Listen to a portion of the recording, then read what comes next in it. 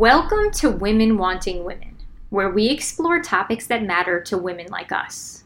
We talk about being a woman, attracting women, and becoming more powerful women by developing more self-confidence and always reaching for the next level in our self-actualization. I'm your hostess, lesbian love coach Jordana Michelle. And if you're interested in finally finding the woman of your dreams, so you can be best friends who learn and grow together, share dreams together, have adventures together, and share passionate intimacy together, then also check out my website, womenwantingwomen.com, because it's packed with free resources that can help you. For example, there are free quizzes you can take, including one that will tell you what might be standing in your way of finding love, and another that will tell you what qualities the woman of your dreams will find most attractive about you when you meet her. There are free video tutorials you can watch that explain why women do the things they do and how you can navigate the frustrating world of lesbian dating with confidence, even if you're feeling lonely and desperate. There are free guides you can download to learn the secrets of how to avoid rejection, heal from heartbreak, and find epic lesbian love. And there's a free matchmaking survey you can fill out in case I already know the woman of your dreams. All of that is available now on womenwantingwomen.com. And if you want lesbian dating advice from me more often, follow me on Instagram at jordana.michelle. Also, if you love this podcast and want to help me reach more people, then spread the word by leaving a review on Apple Podcasts, telling what you love about Women Wanting Women and why you keep tuning in. And while you're there, subscribe and share it with a friend and let them know that hot lesbians are everywhere. But before we go any further, I have a question. How well do you trust yourself to be able to spot red flags early on in dating? What if I told you there was a simple tool you could use to check yourself after dates to make sure you notice the warning signs that you might otherwise miss or ignore? Well, in this episode of Women Wanting Women, I talked to Lauren Smith, a queer dating coach who created a system for analyzing how you think and feel after each new date so you can make the best possible decisions about who you let into your life and heart. Just a heads up, during this episode, there will be mentions of sexual violence. You can learn more about Lauren and the system she created at laurensmithstudio.com, but before you do, keep listening for all the great advice she shares with us here. Lauren, thank you so much for coming on the podcast. Thank you, Jordana. I'm so excited to be here. I'm really excited to learn about some of the stuff you have to share. Why don't we start by you just telling some of your background, what it is that you do, and how it is that you support the women in our community? Sure. Well, like a lot of you guys out there listening, I had my heart broken too many times. And it hurts each time you get your heart broken. During the beginning of the COVID pandemic, when we were all forced to quarantine in our homes, I had gotten dumped. And it felt like it was the worst time yet. I was there in my solitude, really having to face the truth that there was something that I was doing to be the common denominator in all these failed relationships. But I was able to be in that space with more compassion than I ever had been before. And I think coming at it from that place of self-love was what allowed me to really take a good, hard look at the choices that I was making. And I realized that deep down, I didn't want to date again. Like I could finally see that it was me, that I was doing something that was contributing to the problem, but I didn't know what it was. So I was just scared to get back out there because how would I know if I was going to just do it all over again? So what I ended up doing was I used all of my knowledge from all the times I've been having conversations with past therapists, books that I've read, Luckily, I had been getting into mindfulness at the time. I put all those skills together and I was a total nerd and made myself a spreadsheet with questions to ask myself after a date because I thought this is going to be the only way that I'm going to be able to get back out there. So I really have to check and say, okay, Lauren, what is it that you did do, or making sure that I look for red flags, like really things that to me now, looking back on it, felt really basic. But when I was first starting back up again, I had no awareness that I wasn't being conscious of certain ways that I was bringing myself on a date. It ended up working so well. I felt so much more calm when I was going back out to date because I felt like, okay, there might be things that I do wrong, fine. In fact, it's probably guaranteed that I'm going to do something wrong. But at least I'm making time to sit and reflect and check myself. And knowing that I would spot it sooner than later really helped me to let my guard down a little bit. I was still really scared. It's really hard to be vulnerable. But that was what allowed me to get back out there. And it worked so well that I ended up talking to a therapist, just like randomly, someone from Arizona. I shared this idea with them. And she was like, this is such a great idea. This is going to work for all people, not just you. So we ended up making it into a book. And that's how I spent the rest of my COVID quarantine, was getting that product out and just so excited to share what worked for me with other people. It's such a good use of your time. It's such a good use of the pain that comes from heartbreak. And I think that heartbreak can be really confusing because sometimes relationships end because two people simply just don't work with each other.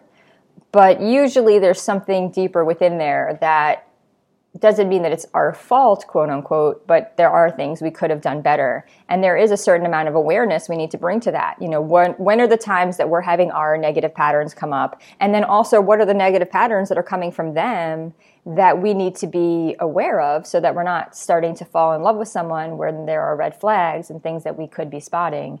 Yeah. And so I love this idea too of a spreadsheet where you kind of force yourself to be conscious of all choices, right? Like if you were going to be starting a really big project at work, you would need to kind of write down all the different, if you were project manager at work, that would be something you need. And this is a different sort of project that you're trying to manage. So do you want to, dive right in and talk about the kinds of things that were on that spreadsheet and how you help people with that? Sure. So my original spreadsheet didn't exist digitally. I just created it digitally and then I printed it out. So I had a bunch of different printouts and I used them and tweaked them along the way. And eventually it turned into a book and a free mobile app. The book questions are very much the exact product that I ended up, the one that was working for me. And these questions that are in this journal, it's like a 2-page spread. You take time after a date. It should take only like 5-10 minutes to fill out, but they're all questions directed for how I felt or how you would feel after the date. A lot of times I would go out, and by the way, I'm an anxious person, so I'm always worried about like how other people are, like whether or not they're judging me or how I'm being received. I always want to keep everybody happy, and that wasn't serving me when it was coming to date. I had to give myself permission to put my needs first and to be like a little bit more selfish. And I think that's what this journal does, is it helps to pull you back to yourself and say, hey, stop worrying about what they thought about me. How did I feel about them? Did I enjoy their company? Did my emotions make me feel like this person's safe? Or was I getting really scared for some reason? It's that emotion part was really important to me too, because as an anxious person, the only feeling that I would have in my body is one of just being like so overwhelmed and really stressed, because dating is like scientifically stressful. And it would make it really difficult for me to see the valuable bits of data that my emotions were bringing to me. All of the things that you can gather in dating is data to help you make a good decision. Absolutely. When you're talking about this anxious feeling, it's sort of clouding you're not looking at anything other than the question of, are they judging me? And if you're only wondering whether they're judging you, you're not asking yourself, is this person good for me? Does this person make me feel insecure? Is this person saying rude things? Is this person being cruel to the waiter? Is this person, all the different ways, like you said, it's blocking you from taking in that data. That makes a lot of sense to ask yourself, am I enjoying their company? Does this person make me feel safe? What are the emotions that are coming up inside of me when I'm on the date? And, and how do I feel in my body as that's happening? So that's wonderful. What else? What more can you share? Yeah. Another question that's pretty close to the beginning is, what did I love about myself on this date? Oh, yeah. How do they make you feel about yourself? Yeah. And it helps you to start this entire process from a place of self-compassion. And it's not meant to be like a superficial love, like, oh, yeah, I love the dress that I wore. Sure, great. I'm glad that you love the dress. But what I probably would love more about you is the fact that you felt courageous enough to put that dress on, and the fact that you loved how you felt in the dress. It's learning to step back into a place of friendship with yourself instead of being an inner critic. And I think it's so easy to want to nitpick ourselves after a date, thinking, I do this at least, like, oh, why did I say that? Or, God, I talked forever about my job. And you just leave the date feeling really hard on yourself. And that's not going to put you in a place of empowerment to decide whether or not you want to welcome someone into your life full term. So if you can learn to be your friend a little bit, it's like this journal, it tackles two things. One is it helps us to gather all the data we can to make a good, wise dating decision. But the second thing is that it's allowing us to build really good habits of checking in on ourselves, building self-trust, learning to make decisions that we can start to do naturally without the journal. Yeah, when you talk about habits, I think that's really the key, because when you talk about whether you have a friendship with yourself or whether you have your inner critic be out more, that's really just a question of our mental habits, because everything we do is habitual. And every time I start talking, I have the exact same accent. Every time I go walk across the room, my gait is identical. And the truth is that all day, every day, the thoughts that go through my head are mostly the same, those subconscious thoughts. And I also really resonate with what you're talking about, that feeling of you leave an interaction and you're saying, oh, why did I say that? Did I talk too much? I talk forever. What was I thinking? This is just random. I always wondered if that's a problem for people who aren't shy, because I always feel like I become shy in reverse. I'm not shy to talk, but then after I've talked, I torture myself for what I've said. Whereas I think shy people do it before and then they don't talk. And then they say, why didn't I say anything? So so these are all amazing things you're sharing. Do you have any, what else is there?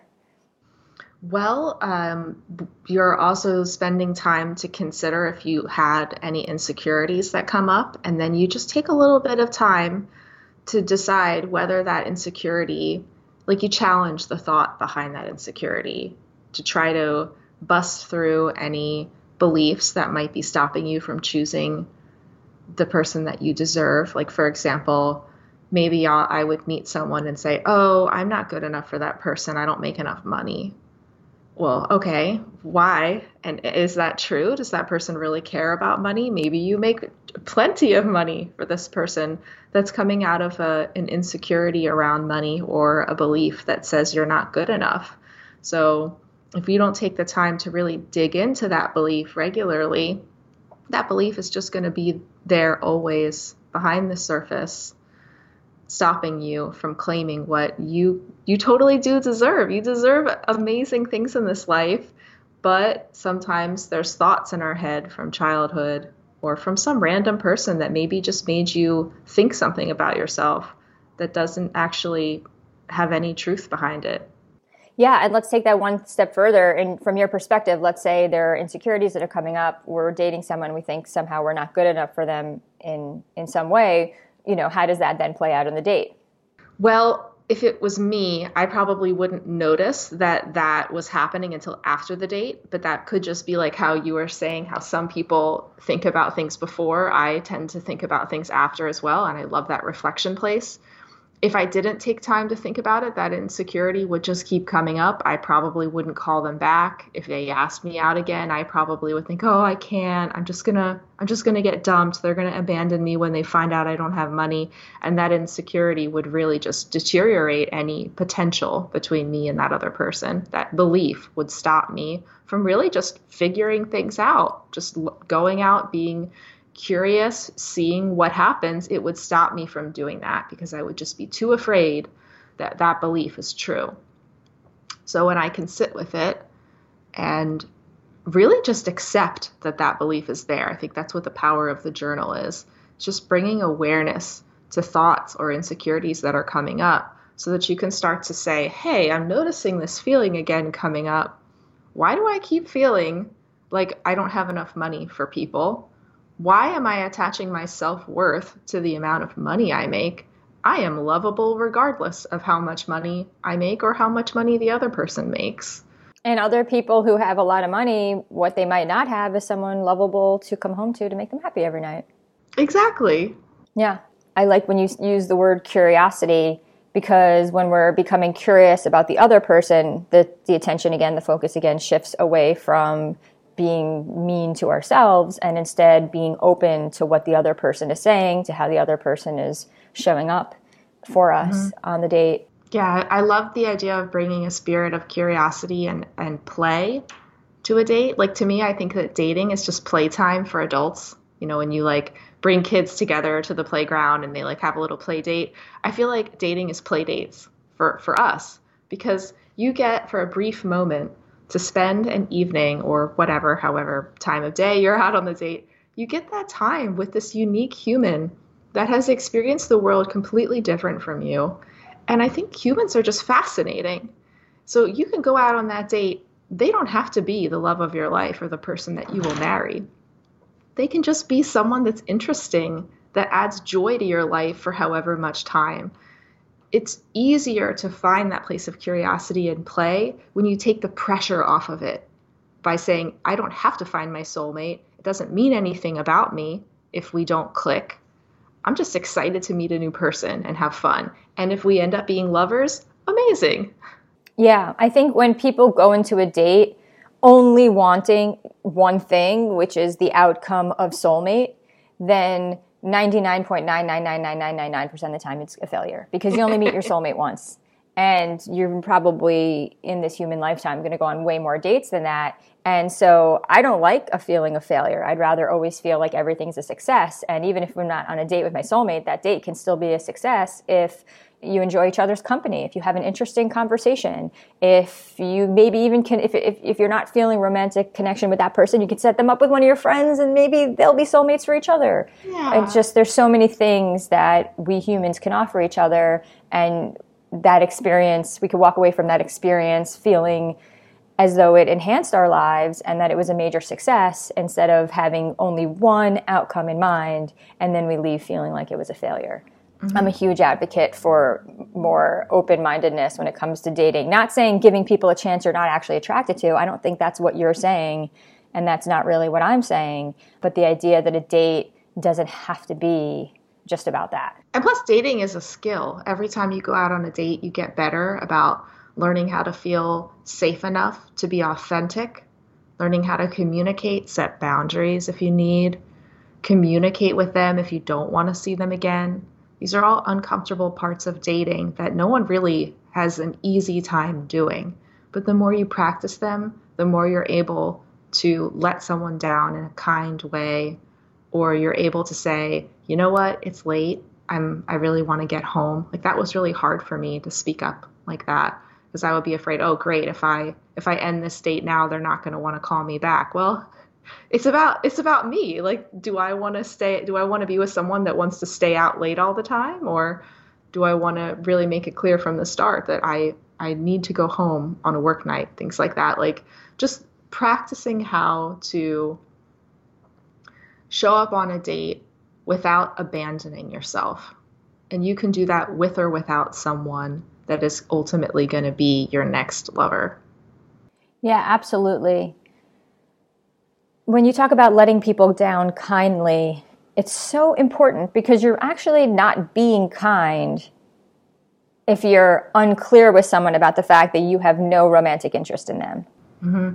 If there's someone that is romantically interested in you and you're not romantically interested in them and you're not letting them know, you are not being kind. You're actually hijacking their heart, stringing them along, and setting them up for far more pain down the road. Whereas if you just let someone know up front, hey, just interested in friendship, is that cool with you?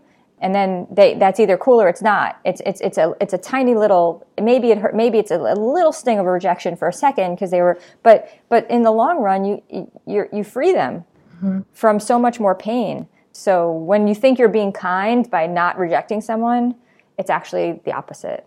Yeah, I think too that I was being unconsciously selfish when it came to that, because I might say on the surface, oh, I don't want to hurt their feelings, so I'm not going to tell them that I don't like them. And I would think in my mind, I would convince myself that it was being kind to them because I didn't want to have them feel any feelings that are uncomfortable.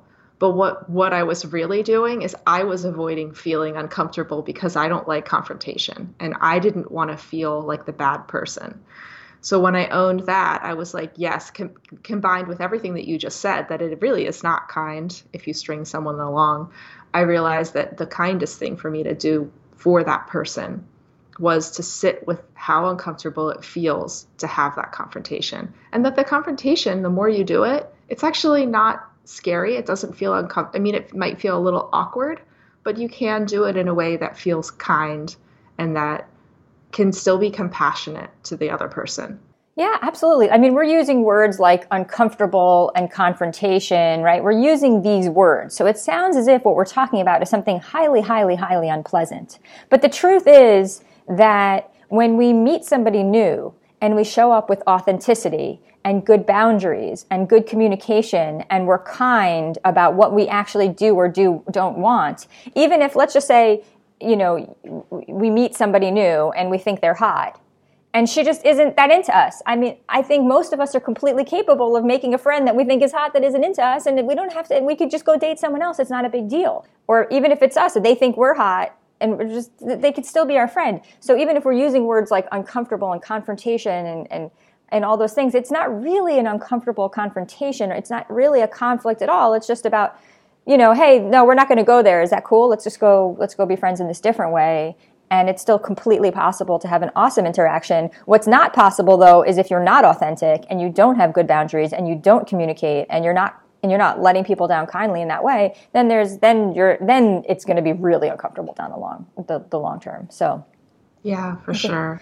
I think you're making amazing points. What else can you share? Well, I would say the last question is the most important question, which is, do you want to see them again and why? A lot of times when I would go out on a date, I would probably just say yes. You know, I'd be like, oh, well, they were nice. I'll go out again, which is fine. I think it's really important to not try to make a life and death decision in one date. I think when you want to have curiosity about someone, that you should always be open to going out a couple times to really get a better picture of who they are. But I think that I was making decisions blindly, and I wasn't stopping to think, well, what is it about this person that I like? I wasn't taking time to see if there was any, like, what I call yellow flags, like warning signs. Like I might not know everything about them yet, but maybe there's just this feeling in the depth of my gut that says I need to get some more information about this one topic. And ultimately, it's also at the stage where you can examine evidence, which I really love. I think you might get it just now that I'm a logical person and I like to write things down, gather data, examine all the things at play so that I can really feel confident that I'm making a well thought out decision.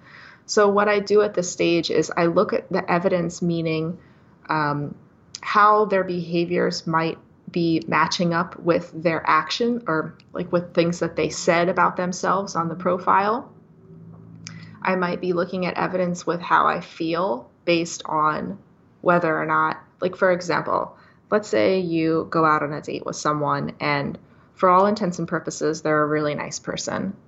She's really nice to the waiter. She offers to walk you home, but there's just like a part of you that feels a little bit on edge. And you're like, I don't know if I'm ready. I don't really know if I feel like even showing this person where I live yet. And you get to the front door and this person is kind of pushy. And you're like, okay, thank you. I had a really great time. Good night. And they kind of like want to force themselves through the door. Luckily, though, they don't. And you manage to get in and you shut the door behind you. And you lean your back up against the door and you just let out this big exhale of like, oh, thank God I'm finally safe in my house. You would think that's a big red flag, right? You'd be like, you should probably not go out with that girl again. That was a little bit against your boundaries there. But what I would do, sadly, the old Lauren in the situation, 2 days would go by and I would only remember all the good things that girl said.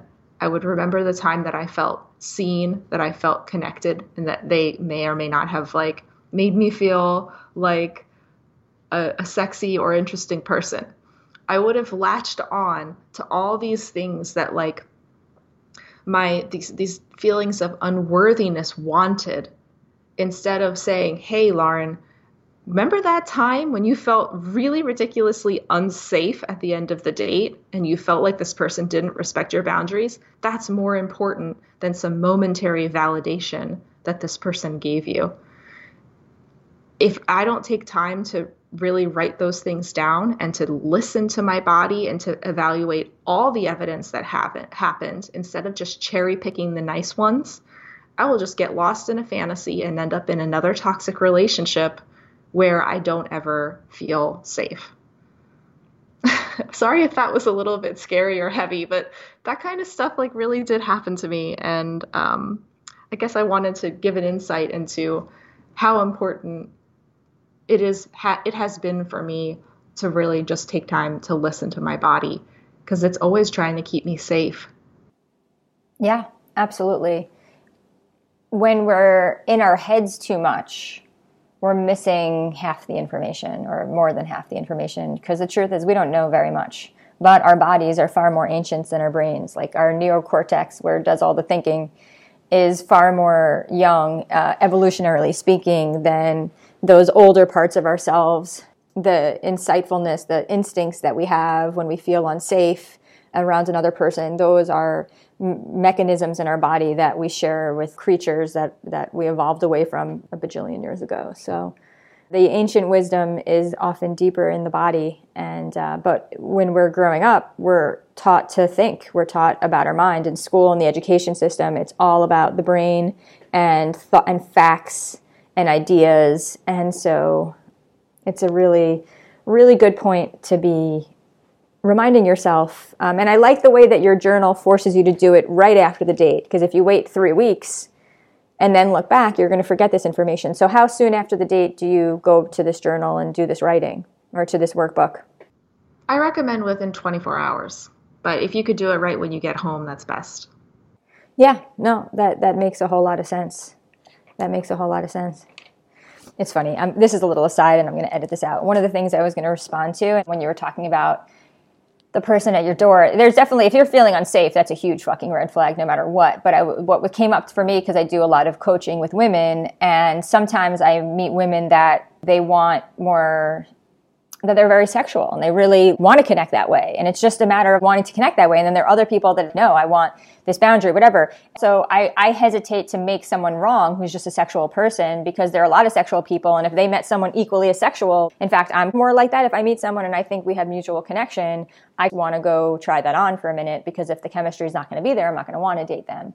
Whereas I know some people find that very a huge offense, a huge crossing of their boundaries, where in some ways I find it an offense as a sexually free person. If you're going to go shame me and make me wrong for wanting to just express myself physically in my body the way that I normally would and try connecting with someone the way that I normally would, just because of something that happened in that person's past, that doesn't mean that I'm a predator or a bad person. Oh, exactly. Whereas there are predators and bad people. There are plenty of predators and bad people. I think we should leave this in, honestly. I think it's really valuable, because for me, it's not that I would feel that that person was bad or shameful in any way for wanting to have a sexual experience.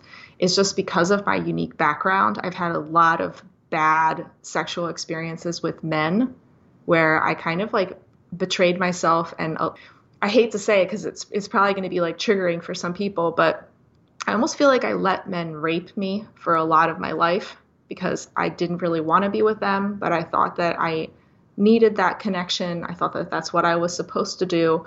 So when it comes to being sexual, I get really triggered.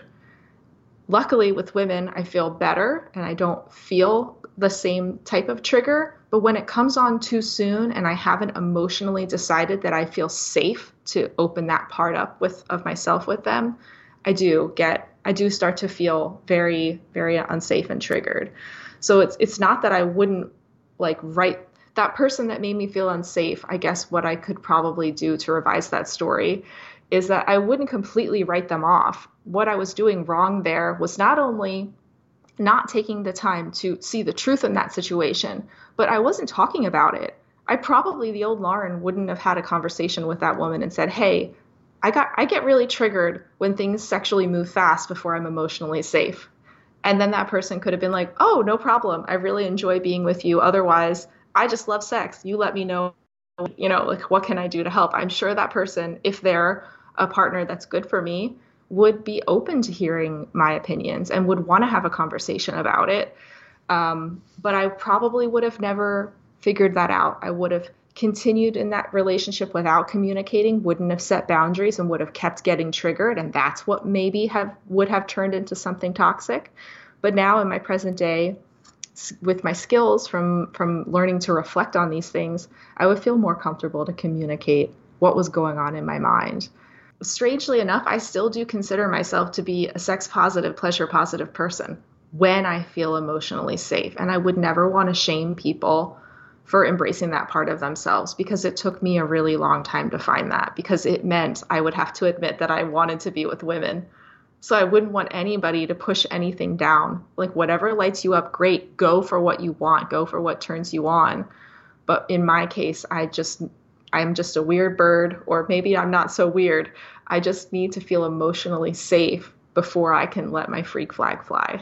You're really not weird. There's, I would say, a huge portion of the community that's the same as you. And I don't think there's anything wrong with it at all. And I think it's a huge issue for our community because so many of us come out late in life. So many of us didn't know at all that we were queer. So we had sexual experiences with guys that didn't feel, some people, the sex could still feel good with guys, but for a lot of us, for me especially, didn't feel good at all. So if then that turns into sex being triggering, uncomfortable, unsafe, that makes perfect sense. And then yet there's this a whole other portion of the community that can be sexually free right up front. And when connecting with someone new, that's a very important part of the equation in the relationship. And it's a very exciting, fun thing. And there's nothing wrong with going there on a first date. I think it's something that our community has to navigate a lot, especially in our community, because women are so much more likely to have been sexually assaulted in their past. And even when it's not sexual assault, we're dealing with the first part of our life for a lot of us where we were trying to make things work with the opposite sex, which was a different kind of, it's not an assault, but it's very uncomfortable. So especially for our community, there's, I think, a lot of hang-ups around sex that a lot of people have, and then trying to make things work with people who may not feel that way. And then what's the right balance where, to some extent, for someone who wants to connect right away, the person that they're on a date with walking away and saying, I don't want to connect with you that way, that could feel unsafe. I mean, for me, someone not wanting me sexually might make me feel as though, oh, this is a person that maybe isn't going to want to share that with me. And that's a red flag for me. So, and it doesn't mean that someone who needs to feel safe before they're having sex is then going to not want to have sex later. There's that doesn't equate, but I think it's a very interesting road for our community that we have to navigate. It's a bumpy road for a lot of people in dating lives, I think. Yeah, for sure. But it seems like, at least for me, and it sounds like for you as well, is really just showing up authentic communicating what your expectations are. And if you do feel triggered, to just talk about it to the other person. Because if you don't talk about it, you might end up accidentally shaming them, which I would never want to do. I wouldn't want someone to think that they're too sexy or that they're not sexy enough. It's just like, I need time, or whatever the reason is, to just let them in on how you're feeling is going to be the kindest for both people. Because I wouldn't want to walk away from someone too soon, and I would love to have someone that's got a high sex drive, but I just have to make sure that I'm ready to engage it. Yeah. No, this is, I think, a really important conversation. And the lucky thing about our community is that we are both women and that communication is a strong point. And so, yeah, the more we could just talk about where we're at and what we're going to want. Probably if someone is a very sexual person, they just need time saying that, hey, I assure you, sex is a really big deal to me and really something I'm going to want a lot of in my life. I just need to wait. It's a way different thing from people that are just more on the asexual part of the spectrum. Mm-hmm. Which there's nothing wrong with that either, but it's probably going to make a highly sexual person very unhappy if in a relationship with them. So, yeah, I have this metaphor. It was actually the same girl that dumped me at the beginning of COVID that made me write this entire book. Was looking back on it, I had a lot of shame, thinking like, oh, I wasn't good enough. They didn't want me. And I ended up coming up with this really bad metaphor. I like it though, is that we're not always going to be everyone else's slice of pizza. She was a pepperoni pie, and I was forcing myself to not only be pepperoni, but to like pepperoni. And I don't think pepperoni is delicious. I prefer mushroom. So why was I trying to force myself to be something that I'm not? There's a whole world full of mushroom pieces out there. I have my pick of the lot, really. So that's when it helped me to feel like to let go of the judgments that I was putting on myself and saying that there's no right or wrong, there's no bad or good here. We're all just different types of pizza, and you just got to go find the one that feels the most delicious in your mouth. I use a similar metaphor, but I always talk about ice cream. Oh, cookies and cream is my favorite flavor. And if I meet someone that's strawberry or mint chip, there's nothing wrong with strawberry or mint chip. That's a lot of people's favorite flavor.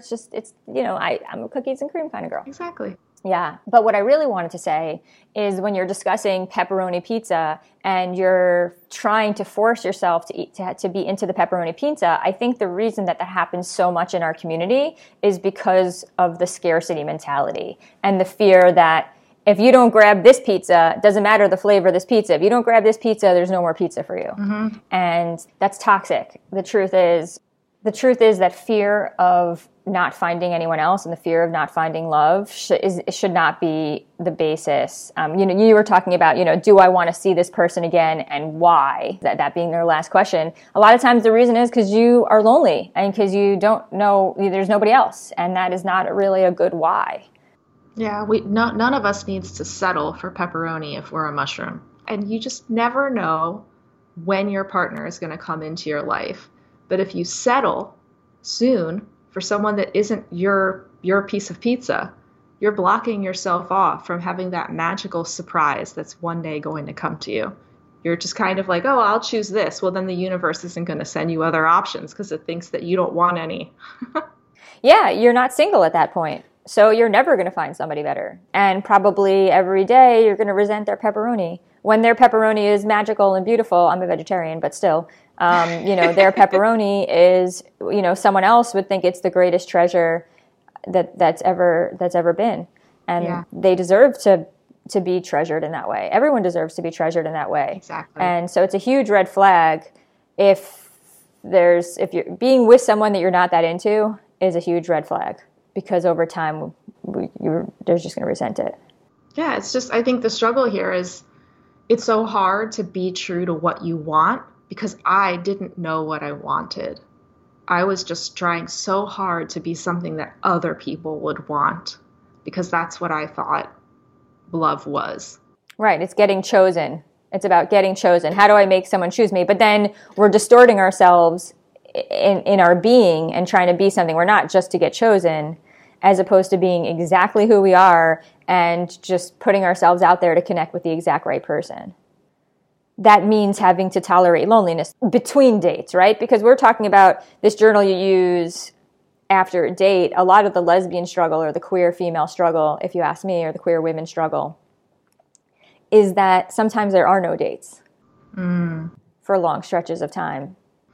Well, I think that this sounds cheesy, and I'm sure a lot of people have heard it before, but if you want a healthy relationship, you have to heal the relationship you have with yourself. So a lot of those questions, like learning to love yourself, learning to investigate your insecurities, busting through limiting beliefs, these are ongoing tasks that you can work on while you're in between dates. What can you do if you're not on a date and you want to work on your relationship with yourself? What are some tools women in that position can use right now? Sure. So mindfulness, I'll take a moment just to explain a little bit more what this means, because I think people use it in common language, like, oh, be mindful of oncoming traffic. Sure, that's one way that you can use it. But when I use the word, I mean a type of awareness of your life and anything that's happening outside of you or inside of you without judgment. That's the key here. It's coming from a place of acceptance without trying to change things or criticize things. When you can apply that space of non-judgmental awareness to your daily life, in as many moments throughout your day as possible, that awareness is what's going to allow you to start noticing when limiting beliefs are popping up in your head. It's going to allow you to notice when emotions are coming up and what that emotion might be trying to tell you.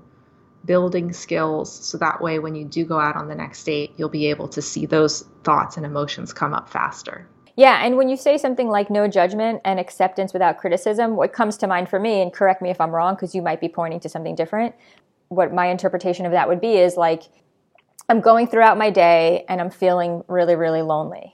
And just saying to myself, it's okay that I feel lonely right now. Loneliness is a part of life. This is okay. I accept this loneliness for what it is, right? We were talking about habits earlier, and essentially when we show up on a date or at any moment of our life, there is some default reaction that is there that we've been doing for many years, if not our entire lives.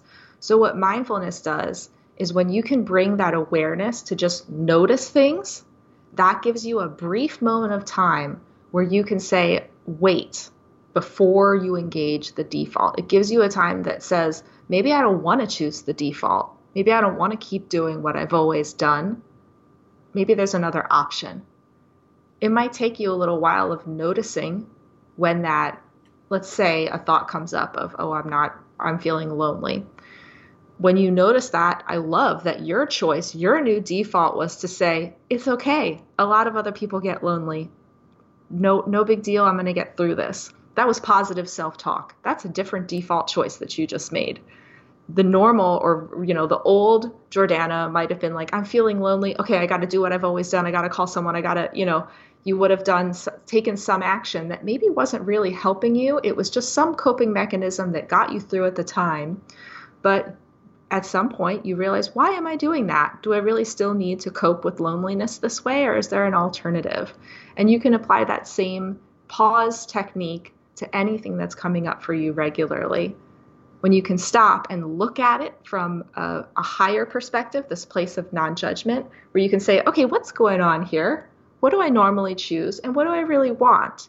You take yourself out of that. It's almost like a fight or flight reaction. When things happen that are uncomfortable, we don't have time to think because we think it's life or death. We just got to act. So we act with a thing that we've always done. But mindfulness gives us the peace in that place to get us out of fight or flight, where we can actually remove any cloud in our vision and say, okay, I actually have a lot of other choices. I don't have to keep doing what I've always done. Reaction is the right word, because we could be going through our day and suddenly have that feeling, whether it's loneliness or insecurity or whatever. And as you said, it might be we then just react. We pick up the phone, we go somewhere, we do something, we buy something, whatever it might be, whatever it might be that we do in reaction to that feeling. But if instead we say, oh, and then there's this noticing, oh, I'm having this feeling. Okay. then we can choose what to do in a conscious way. Mm-hmm. So what are some other practices that you could recommend to help women on this journey? Sure. The one that's been really healing for me is to practice loving kindness. And what I mean by that is it's a little bit more than just self-love. The like this comes from a Buddhist tradition of loving kindness, where you sit in meditation and you send love to yourself, to your loved ones, to people you don't even know, and to your enemies. And this is so healing, because when it comes to dating, we need to be able to show up in that loving kindness place, to give ourselves as much loving compassion as we give to the people that are seated across the table from us. And when we can be in that space of loving self-kindness and compassion for other people, we're going to feel safer to be ourselves. We're not going to be judging. Hopefully, it's impossible not to judge, it's just a human thing. But it'll allow us to try to replace the urge to judge with sympathy, empathy, and compassion. And all in all, it's just going to lead you to have a more enjoyable dating experience, and just give back a little bit of warmth to that, to your dates, to the people that you're going out with, and seeing the beauty in them. Yeah, it's a great practice, loving kindness. And I think even though the idea is that we're wishing comfort and ease and love to other people, it helps us be kinder to ourselves, because sometimes it's easier to wish well on a stranger than it is to ourselves. Mm-hmm. I'm actually proud to say I had one of the founding mothers one of the founding people who brought loving kindness to the West on my podcast, Sharon Salzberg. Oh my God, I love her. Yeah, she's epic. And she was on a prior episode of this very podcast. So there you have it. If anyone's listening and wants to know more from one of the OGs herself, it's a prior episode with Sharon Salzberg. And another very similar practice that has helped me a lot in a similar vein is another Buddhist practice called Tonglen. Do you know of this one? No. There's this author called Pema Chodron who I got it from in this book called When Things Fall Apart. And what she talks about is, so let's just say that a feeling of loneliness comes up. Usually our reaction might be, we don't want to feel that, right? We resist. I don't like to feel insecure. I don't want to feel lonely, right? That feeling comes and you there's this almost a tightening around it and a resistance to it. Like I don't want that.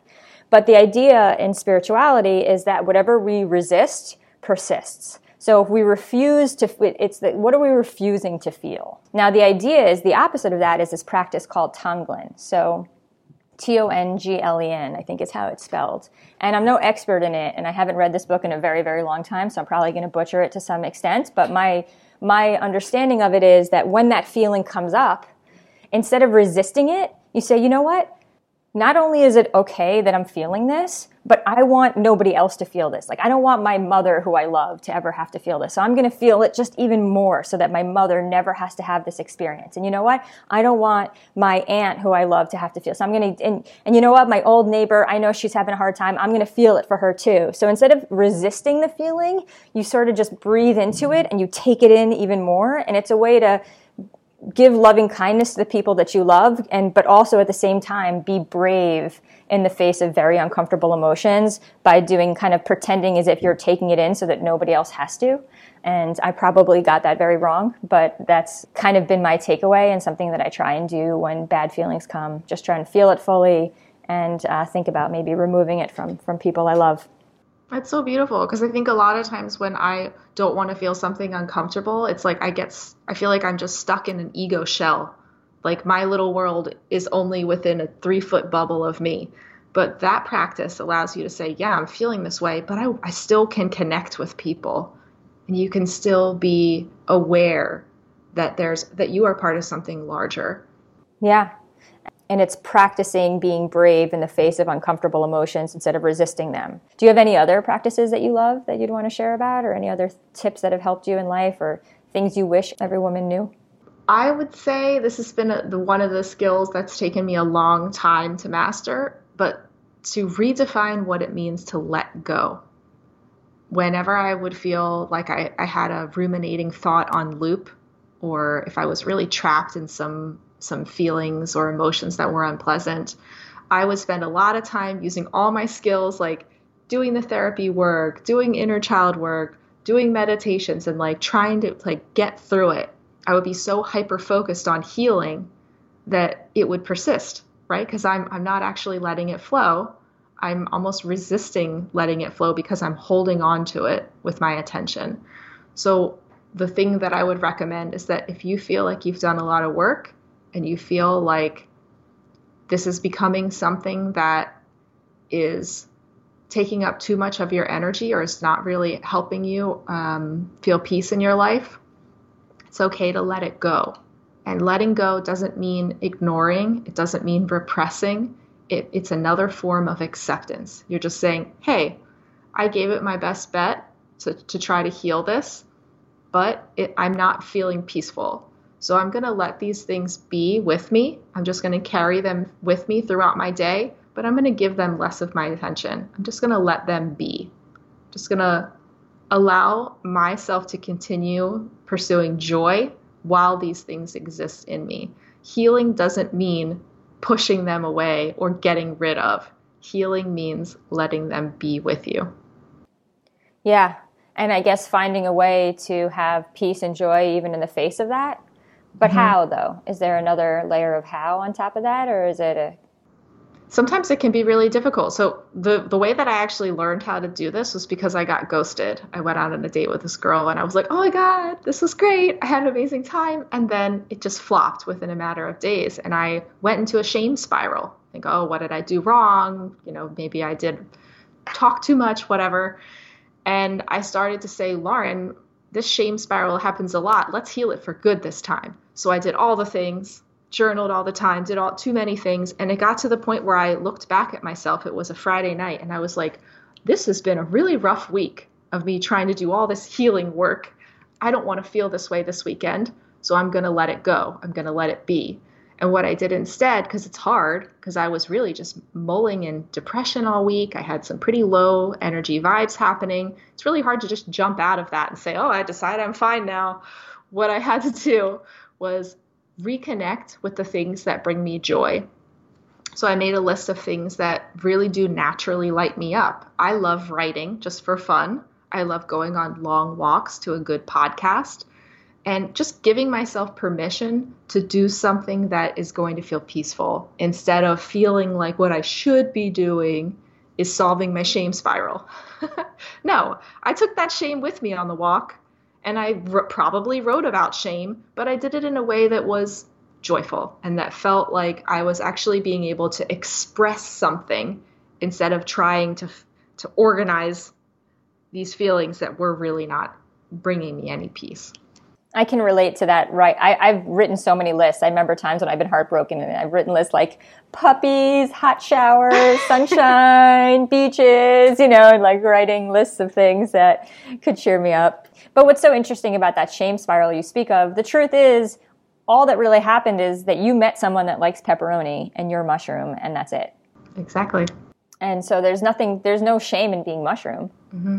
And that person didn't do anything wrong by preferring pepperoni either. It's just a mismatch. Yeah, exactly. And sometimes it's unfortunate because that person might have seemed like a mushroom, and it's unfortunate and it's disappointing. But a lot of the times the things that we feel shame for, we're judging ourselves worse than other people.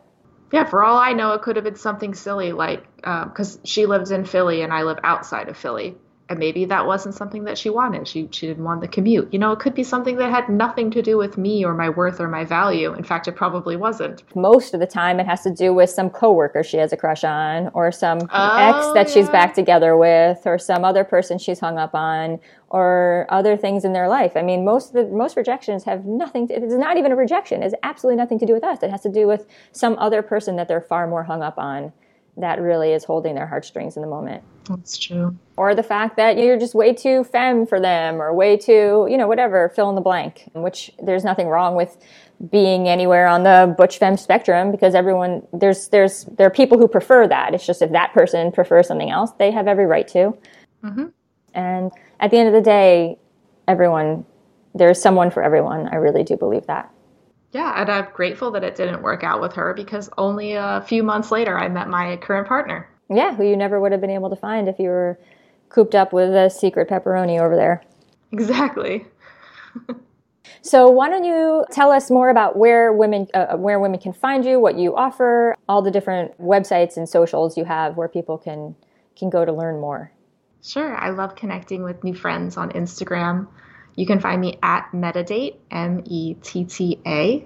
My website is laurensmithstudio.com. And you can find my book on Amazon, or you can download the free mobile app version of it on Apple or Play stores called the Metadate Journal. That's so great. Is there any other thing that I should have asked you or that you want to share before we go? Any parting thoughts? No, I feel peaceful, I feel aligned, and just honored to be able to help people and hopefully lead them to more self-love and happiness. Well, I think you've done amazing work. I love what you put together. I love what you shared here. And it's just so great meeting other women in our community that are doing this great work. So I'm so glad that we connected. I'm so glad we got to have this conversation. Thank you so much for your contribution to my podcast. And of course. It was so lovely speaking to you, Lauren. It was. You've really been an inspiration to me to help me to show up more authentically. And I love how you create space at the beginning of the podcast to really get the guests and yourself into a good space. And I'm probably going to recreate that. So thank you for that. Oh, thanks. Yeah, that's something the audience, it's kind of behind the scenes, but I appreciate that. This has been really fun. Thank you so much, Lauren. Thank you. Thanks so much for listening. If you like this episode, please subscribe, share it with a friend, and leave a review on Apple Podcasts. And if you want lesbian dating advice from me more often, follow me on Instagram at jordana.michelle. Also, don't forget that womenwantingwomen.com is packed with free resources that can help you build your confidence and have more success with dating. While you're there, you can book a one-on-one coaching session with me to get my personal support in finding the love you long for. Until next time, keep remembering that hot lesbians are everywhere, that love is real, and that the woman of your dreams is on her way into your life in perfect timing. And I'll catch you next time on Women Wanting Women.